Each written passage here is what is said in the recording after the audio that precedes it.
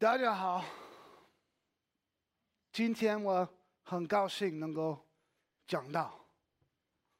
我是基教会的主牧师 Jake 牧师。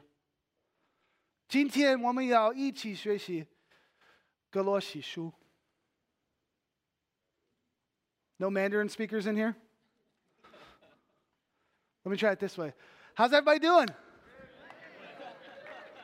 Glad you guys are here. I'm excited to preach to you today. Today we're going to study together the book of Colossians. Is that better? Of course it is. Have you ever been in a situation where somebody was talking to you, but you had no idea what they were saying? Like it was like a different language. Like they were speaking Chinese or Greek or something like that. And maybe you're thinking, I know they're speaking English. I know that's my native tongue and everything, but I got no idea what they're saying. I have no idea what they're saying. It's such a waste of time when that happens, isn't it? It's such a waste of time. Husbands, have you ever been staring at your wife for like 10 minutes, seeing that her mouth is moving, but you have no idea what she just said? And you answer in that really great, intelligent husband way? Huh? Wives love that. They love that. My wife Erin and I have this kind of thing going on right now, this regular thing we talk about right now that she messes with me about, where she says that I mumble. I mean, I'm a pastor and a preacher. Like, obviously I don't mumble, right? I mean, come on. But we'll be driving. I'll usually be driving. She's sitting in the passenger seat, and I'll be talking about something, saying something to her, and then I'll look at her, and I can tell she's like trying to figure out trying to decipher what I just said, right? And she likes to play it like it's a game, you know? So she just repeats what she thinks I said, and it's never what I said. It's always like it rhymes with what I said or whatever, and it's just ridiculous. And I'm always like, what's wrong with you? Just listen. She's like, it's you. You're mumbling. Communication is hard, right? Even when we're not mumbling and everyone's speaking the same language. Like sometimes my 9-year-old daughter will talk and talk and talk and talk. And I'm like, what is she talking about? I try again, baby. And this time do it in English, all right? This time let's try English instead of whatever it is you were just speaking in. And I had a friend in Texas who had come from Minnesota. And he told a story about one of the first times he was at a grocery store. And he was checking out in line at a grocery store, and the lady was done scanning all of his items. And so she looked at him and she said, you want a sack with that? You want a sack with that? And my friend was like, what? You want a sack with that? And they went back and forth. What? You want a sack with that? And then finally, my friend goes, oh, a bag, right? Because he was from Minnesota. You know, they say that funny. A bag. He didn't know what a sack was. My in-laws moved up from Texas for me. Or it was the grandkids. I can't remember which one it was, but my mother-in-law was at some store here, and she said, do you have any dappers? No. Do you have any dappers? And the guy was like, what? Dappers. Do you have any dappers? And he's like, dappers? What is a dapper? And she's like, no, stuff the things that babies wear. And the guy's like, diapers. Okay. Where are you from? Right? No, we don't have dappers, but we have diapers. Communication isn't easy, right? I fail at it all the time. As a preacher, I'm always thinking that I always put the weight of the responsibility of the message being delivered and received, whatever and whenever it is. I always put that on the one speaking, not the one listening, although I know there's a lot of that on the one listening as well. But if it's me speaking, whether it's in this context or on the phone or over coffee or whatever, I always think it's my fault if you don't know what I'm saying, if you don't get what I'm saying, if you don't understand it.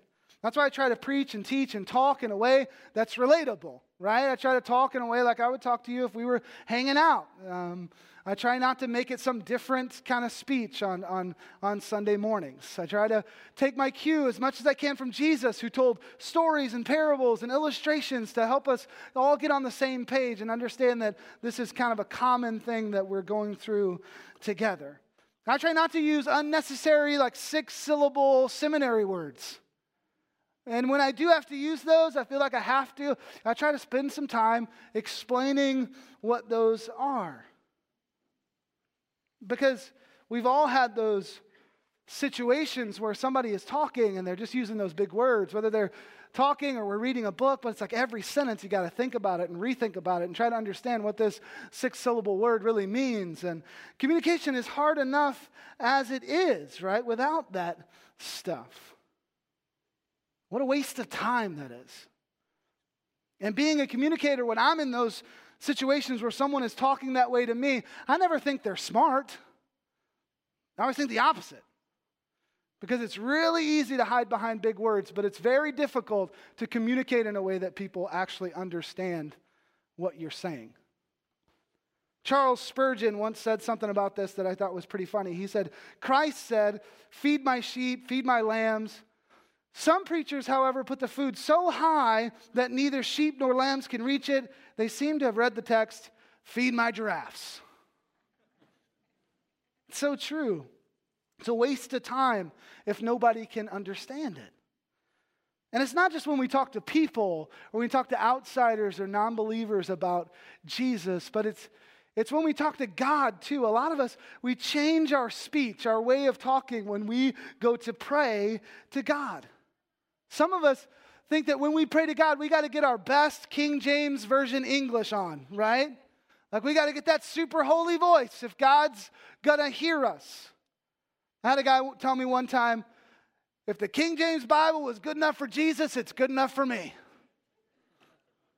I didn't have the heart to tell him that it was written 1,600 years after Jesus was on earth. But we get this King James Version prayer going on all the time. "Oh Lord, I beseech thee, haveth your way in me." Right? We do this King James thing, and it's weird. We think we have to change the way we talk when we pray. Our text today in Colossians chapter 4 is going to give us some practical direction about communication. Communicating to God and communicating to others who don't know Jesus. And before we read it, let me just set it up this way. He's going to say here, the Apostle Paul is, make the best use of your time. Don't waste your time. Don't waste time. When it comes to communication, talking to God and talking to others about God, don't waste time. He's going to say use wisdom, be clear. So my sermon today is really 2 mini sermons. One is on talking to God, prayer, and one is on talking to those who don't know God. Okay? And I'm going to give you 3 things within each of those mini sermons for you to take notes on and remember and think about. Look at it with me starting in verse 2 of Colossians chapter 4. If you'll notice in your Bible, we're running out of Colossians, right? We're almost done. This is week 10, part 10 of this series. Next week is the last week, part 11. If you've missed any of those, you can grab them online so you understand what we're talking about here in Colossians. Colossians chapter 4, starting in verse 2, says, "Continue steadfastly in prayer, being watchful in it with thanksgiving." I'm going to read through verse 6. We'll come back and talk verse by verse. "Continue steadfastly in prayer, being watchful in it with thanksgiving. At the same time, pray also for us, that God may open to us a door for the word, to declare the mystery of Christ, on account of which I am in prison, that I may make it clear, which is how I ought to speak. Walk in wisdom toward outsiders, making the best use of the time. Let your speech always be gracious, seasoned with salt, so that you may know how you ought to answer each person." So verse 2 says, "Continue steadfastly in prayer, being watchful in it with thanksgiving." So he gives us 3 quick keys to prayer here, but let me just define prayer real quick. Prayer is very simply communication with God. What is prayer?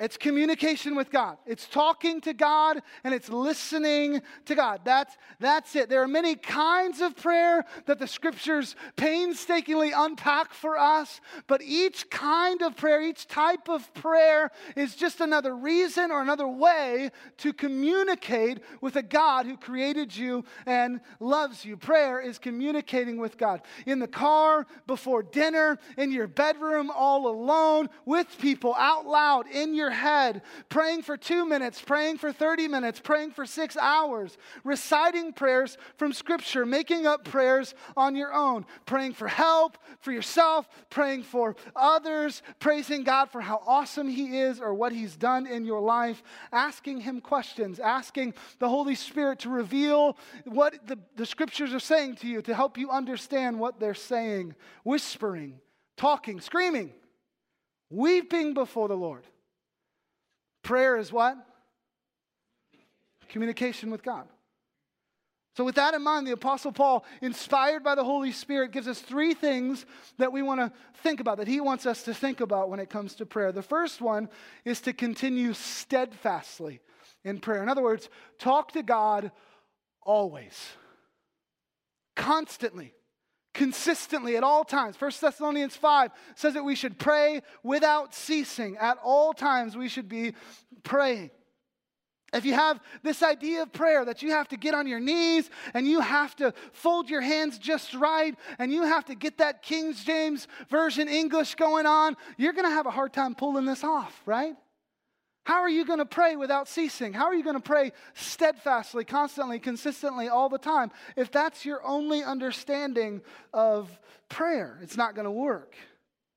Now think about it this way. In your marriage, you communicate with your spouse in a bunch of different ways, at different times, in different arenas and environments, right? You talk to your spouse in different venues. You talk to your spouse on the way somewhere. You talk to them when your kids are around. You talk to them without your kids around. You talk to them at a date. You talk to them in a crowd of people. You text them. You call them. You FaceTime them. You talk to them in the morning and at night, right? You talk to them at all times. It's like that with our communication with God.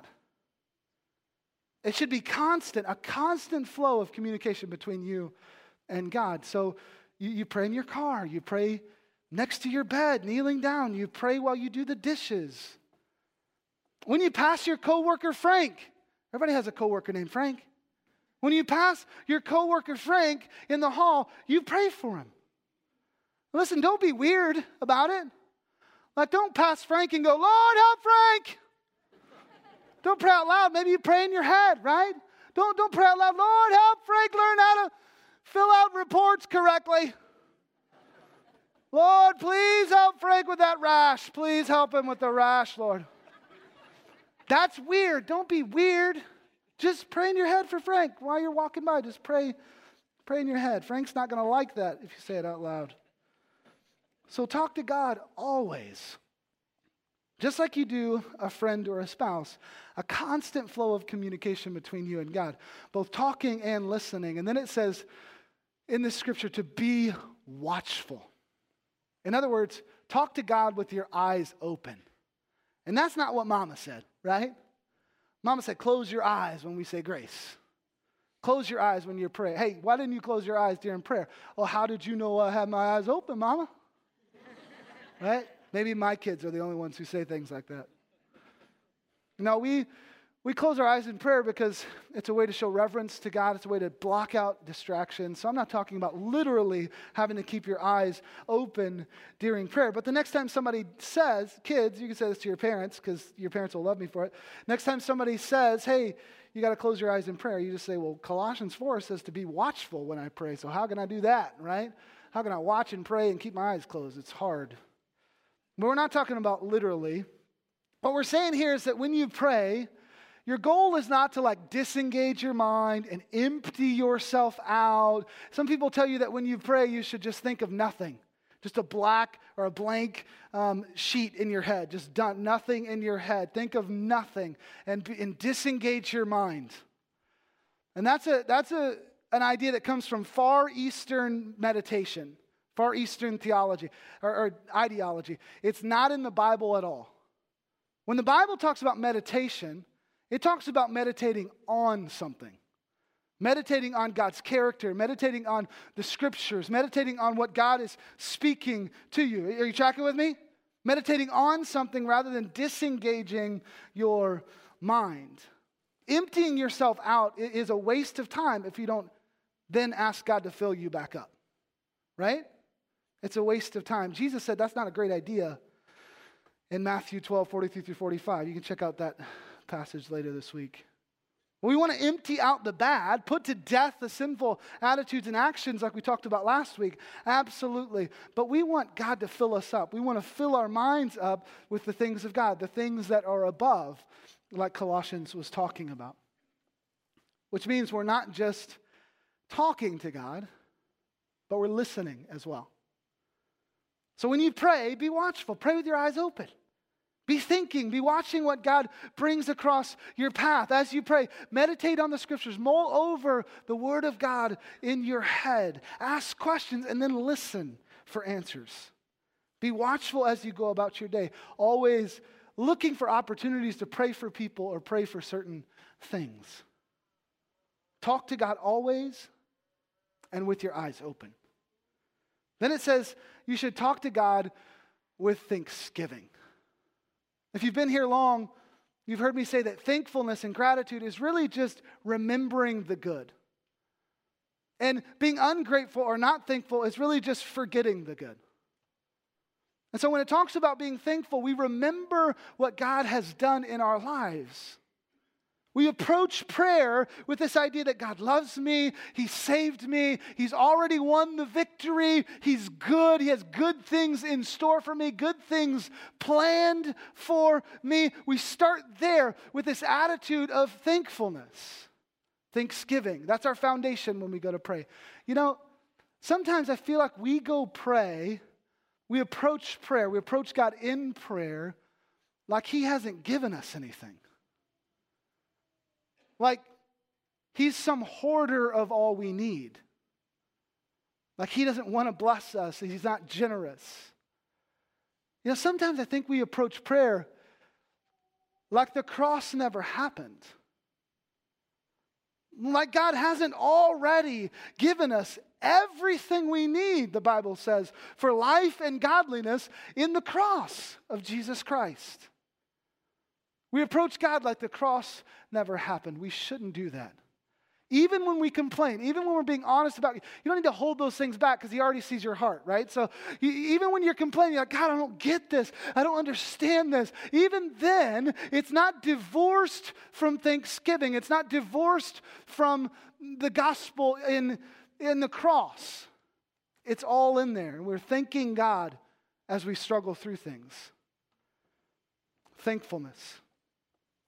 Look at verse 3. He's given us some direction about communicating with God. That's mini sermon number 1 of 10. Now, I was kidding about that. Mini sermon 1 of 2. Now we'll get some communication about talking, or some direction about communicating with others. So specifically those who are outside the faith. Look at verse 3 in Colossians chapter 4. At the same time, pray also for us, that God may open to us a door for the word to declare the mystery of Christ, on account of which I am in prison, that I might make it clear which is how I ought to speak. So the Apostle Paul goes, pray for me. Why? That God would open a door, so that God would open a door for me to declare the word, the mystery, the message of Jesus Christ. Even though Paul was already in prison for declaring the message and word and mystery of Jesus Christ. He goes, I don't care. I just want more opportunities to do this because this is bigger than me being in prison or being in a tragedy or whatever else. And this is the money right here in verse 4. He wants them, the Apostle Paul wants them to pray for him. Greatest missionary that ever lived, the Apostle Paul, writer of 75% of the New Testament, incredible communicator, at least or especially in written form. I mean, this guy is out of control, difficult, walked in the presence and miraculous power of the Holy Spirit at all times. This Apostle Paul is going, hey guys, would you pray for me that I would make the message and mystery of Christ what? Clear. Isn't that crazy? That the Apostle Paul is asking them to pray this thing. He's so passionate about the message being clear that he's asking for their prayer. And the next two verses here are not disconnected from these two we just read. It's all a continuation. Basically, the Apostle Paul goes, pray for me that I'll make it clear. Pray for me that I'll talk like I ought to talk, he says, clearly.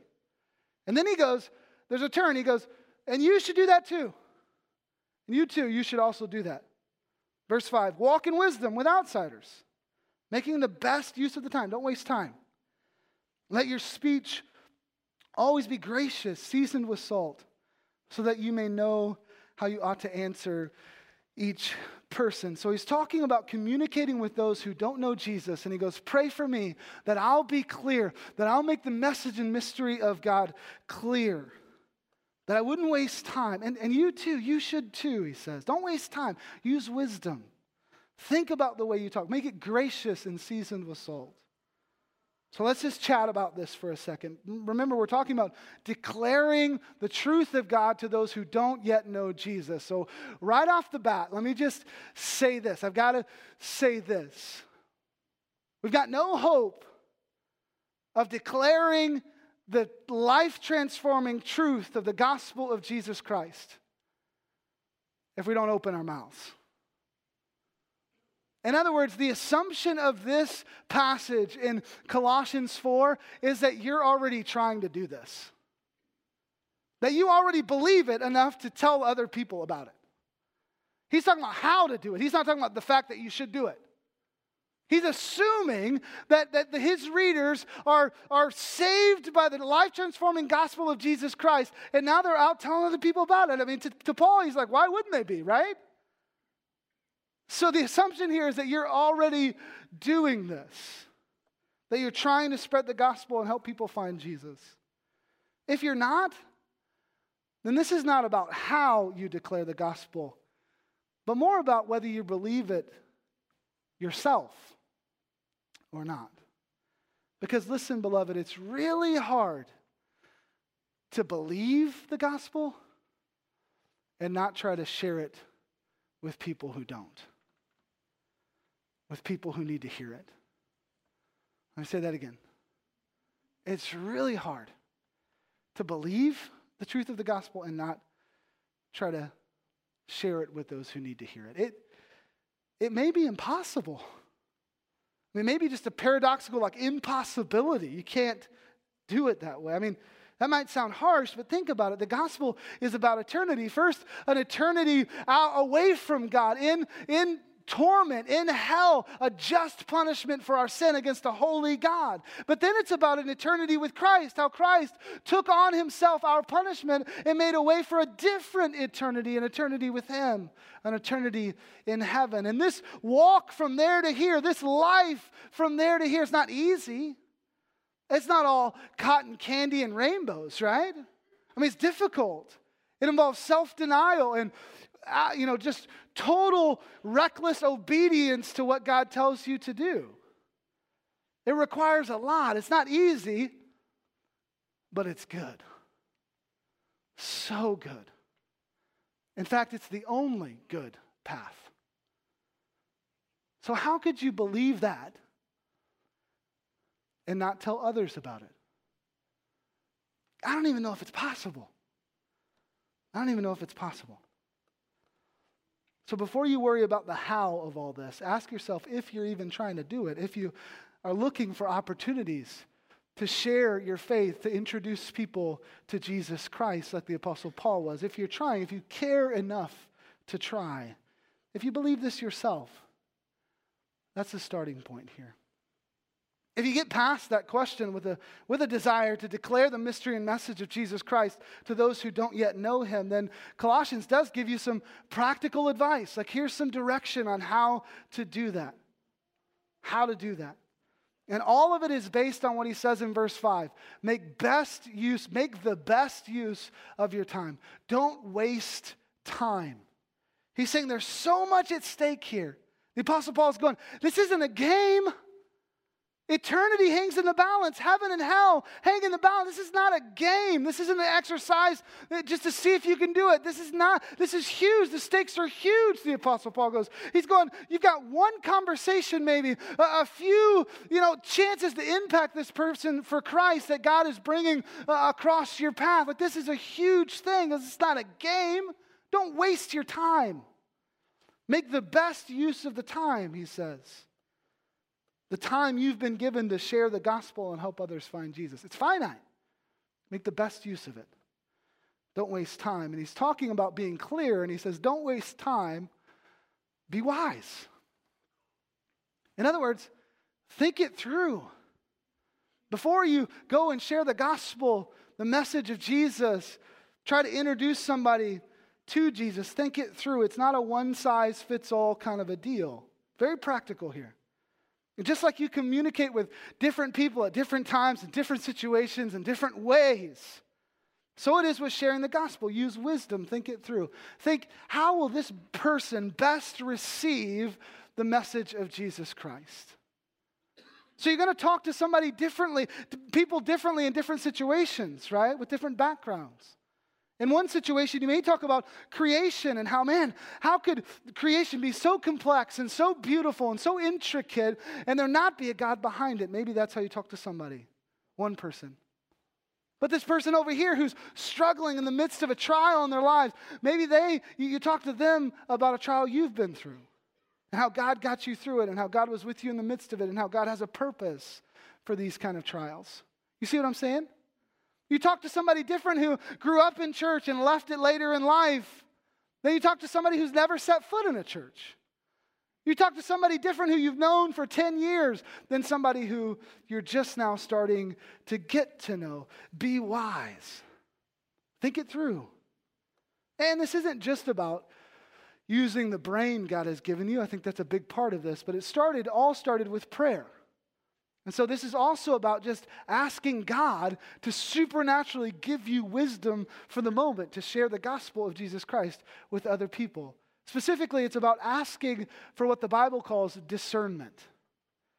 Discernment just means that the Holy Spirit tells you to go that way and not that way. That's discernment. Discernment is in the moment. Every decision, every path, every juncture, every word that you're saying, God, give me discernment. What to say, what not to say, what direction to go, what direction not to go. Discernment is the Holy Spirit saying, don't talk to them right now, but talk to them over there, or wait till tomorrow. Or today's the day. Go talk to them and invite them to coffee. Or look, they're struggling. You need to go reach out to them. Be wise as you help people find Jesus. Think it through and ask God for discernment. Then Colossians says, don't waste time. Be gracious. Always be gracious.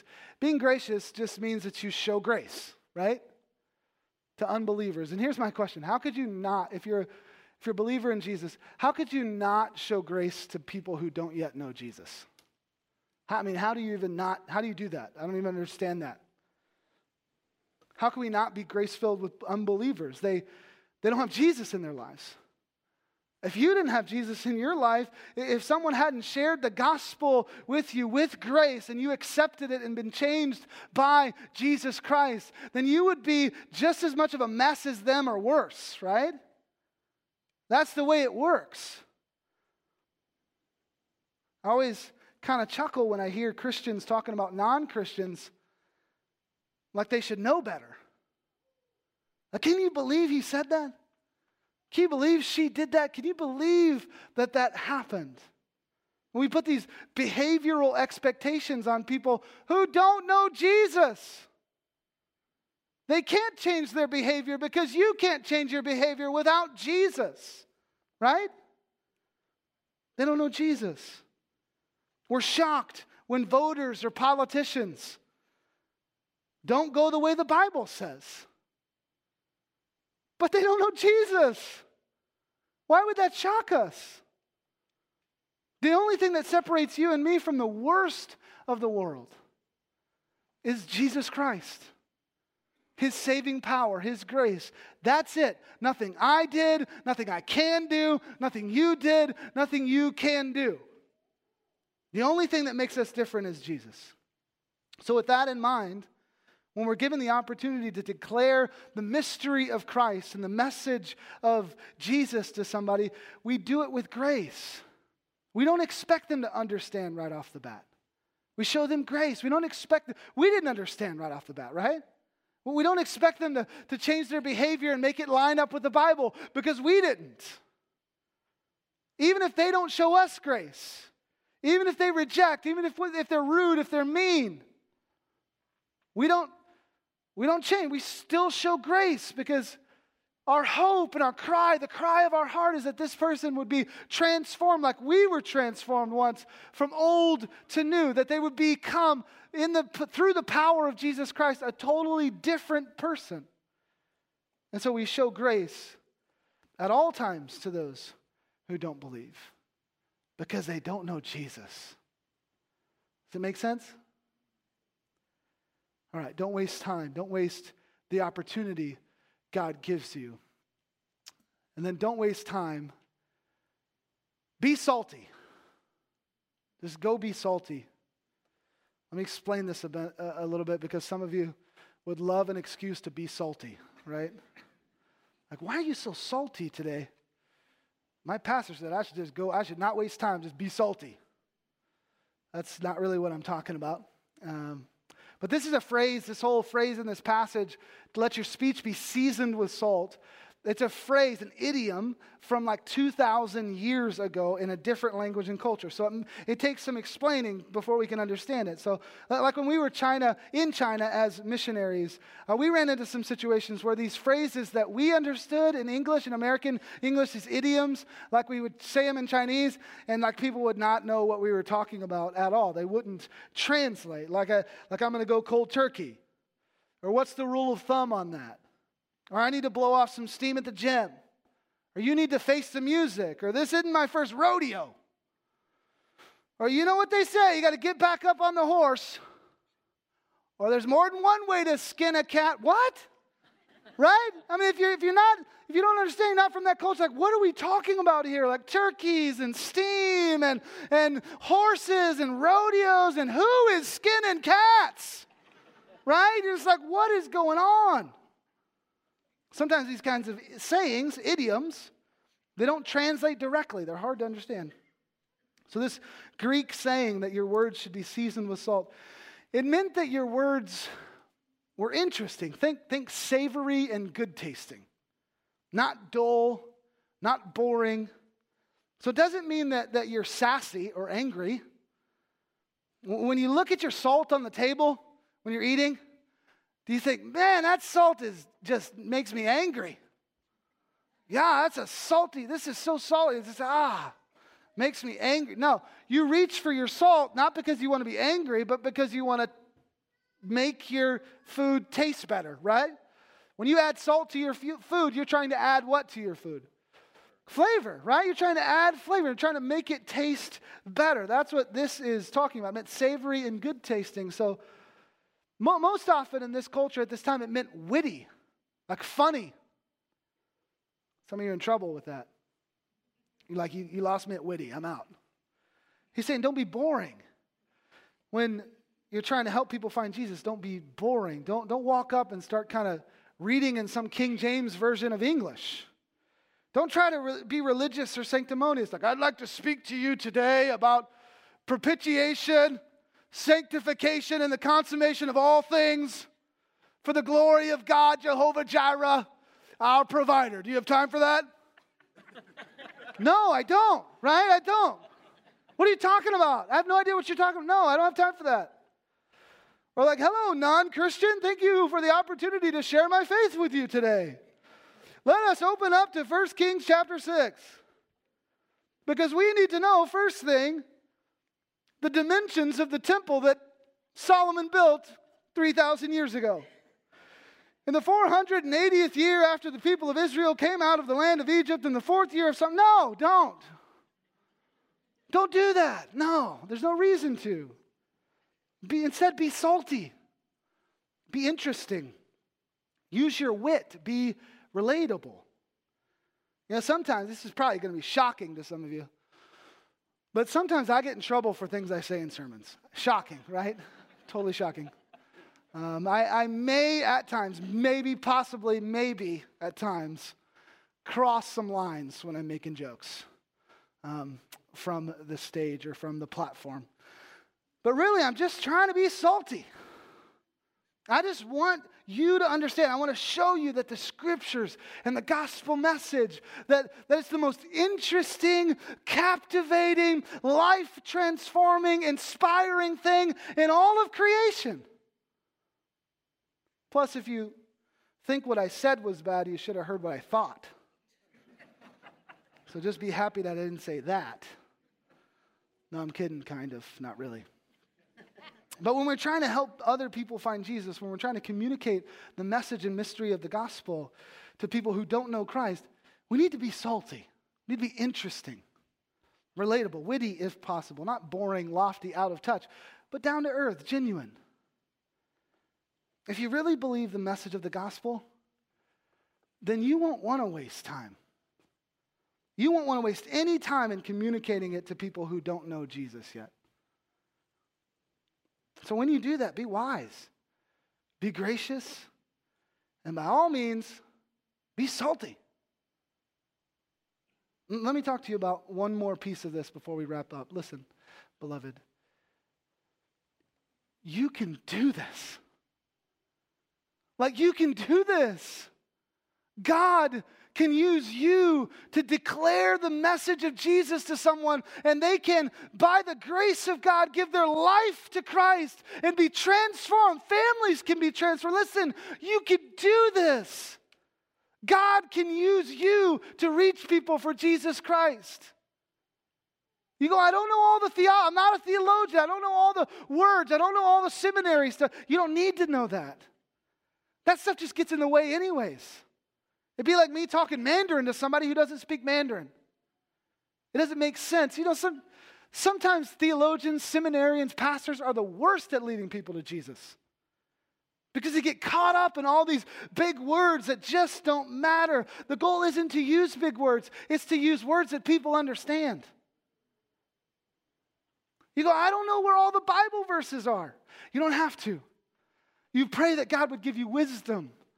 And He'll show you what you need to say. He'll tell you what you need to say. You say, I don't know all the answers. What if they ask me a question I can't answer? That's okay. Just be salty. Be witty. Be funny. Be relatable. Be yourself. So when somebody asks you a question that you can't answer, go, you know what? That's a great question. I have no stinking idea what the answer is to that question. But maybe you invite them to church, or maybe you invite them to somebody who can begin to answer that question. Don't freak out about it. Just be salty. Tell your story. You know what? You're the only expert of your story, of what God has done in your life. There is not one question that anyone else can answer better than you about your story, about what God has done in your life. You know, that's a great question about sanctification and how it works with justification and glorification and salvation and the salvation, all that. That's a great question. You know what? That's a question for somebody else. Let me tell you what God did in my life. I don't got all that figured out, but here's what I do have figured out. God changed my life. He transformed my family. I was that, and now I'm this. And if you've known me for long, you know that had to be God. Right? Ask me any question you want to ask me about that, because that's what God has done in my life. I'll answer any of it. Maybe you go, what if they reject me? What if they reject me? Someone will reject you. If you're doing what you're supposed to, not wasting time and sharing the gospel with people, then you will absolutely be rejected at times. But you don't know the future. You don't know what other Christ follower is going to come along that person's path and build on the foundation that you started to build? Who's going to water the seed of the gospel that you planted that day? You don't know what's going to happen in the future. Plus, don't forget what Paul said at the beginning of this verse this text we read today in chapter 4. He said, pray that I would be able to declare the mystery of the gospel. Everybody say declare. Declare. Not pray that I would be able to save some people. Not your job. Pray that I'd be able to answer every question they had. Not your job. Pray that I would make sure that they gave their lives to Jesus. Not your job. Not to save people. Not your job. Your job and my job is to declare in a clear way, with wisdom, with grace, in a way that's as salty as you can get it, to communicate the gospel to outsiders and unbelievers. That's it. That's it. 有没有人经历过这个情况？有一个人在对你说话，但是你完全听不懂。Have you ever had this experience before? Where somebody is up talking to you and you have no idea what they're saying? Communication is hard. But you know what's impossible? A healthy relationship without it. A healthy relationship with God or with other people. You know what else is impossible without communication? The tiniest hope of impacting someone with the life-transforming truth of the gospel. So talk to God always with your eyes open and with thanksgiving. And talk to others about God. Don't waste your time. Be wise, gracious, and salty. Let's pray. Jesus, I thank you for your word that is so clear and so relevant to us right now in this moment. I pray, as I always do, God, that whatever was of me today in the last few minutes would just fall to the wayside this week, but whatever is of you would be remembered, would haunt us this week, not easily be forgotten. I pray for those of us in this room who, if we're real honest, we look back and it's been a long time, maybe not ever, that we've talked to somebody about Jesus, tried to help someone find Jesus. And now the conviction is there and we're wondering, do I even believe this? Do I even believe this whole Jesus thing? Because it seems like if I did, I'd have been telling some people about it. Lord, I pray for those in this room who are in that situation. I pray, Jesus, that you would speak clearly to their hearts and that they would not leave this place, this building, without making a decision for you, for themselves, what they believe, before they think about how they're going to communicate the gospel to others. Let them make that decision once and for all. And I pray that they would land on the side of giving their life over to you completely and totally in a way that would embolden them to share the gospel with other people, that they would look up and go, yeah, it's a no-brainer. Of course I'm going to share the gospel because I believe it, because it transformed my life, because Jesus loves me so much and showed his love for me in the cross. I pray for hearts, many hearts in this room, to turn towards you for real today. And for those of us in this room who would say, God, that we follow you, that we believe in you, that we really believe in you, and that, we're trying to share the gospel, but it's hard, it's difficult, there's rejection, and there's confusion, and we don't know how to answer all the questions, and there's fear, a lot of fear in stepping out and talking to our coworkers and our friends and those that we meet about you. For those in that situation, I pray, God, that their faith in you and their belief in the absolute truth of your gospel would outweigh by a long shot those doubts, fears, and insecurities. That they would step out in faith. And I pray that even today, even this week, that you would put people in their path to share your truth with. And that when they stepped out in faith, that people would respond and give their lives over to you, and they would see fruit immediately. We give this all to you, knowing that it's not our job to save anybody, but you did call us to declare the message. Let us be people who declare your message in wisdom and truth with grace. We love you, Lord. In Jesus' name. Everybody said? Amen. Why don't you stand with me? We've got prayer workers at the side that would love to pray with you during this song or afterward. But here's my prayer for you before you leave. May you talk to God constantly in every situation, arena, and venue. May you believe the gospel enough to share it with those who don't. And may you make the best use of your time, the time you've been given, because it is absolutely limited. God bless you guys. Thank you so much for coming today. Make sure you talk this over with a life group this week. If you're not in a life group, stop at Connection Central and get connected to one right now as soon as you can. And as always, my challenge to you is to not let this stop with you, but to carry this truth that we've talked about today to other people. Just like you've been helped from Colossians 4 to take your next step towards God, so go out and help others take their next steps towards God. Be Jesus followers who make and disciple other Jesus followers. God bless you. We'll see you next week.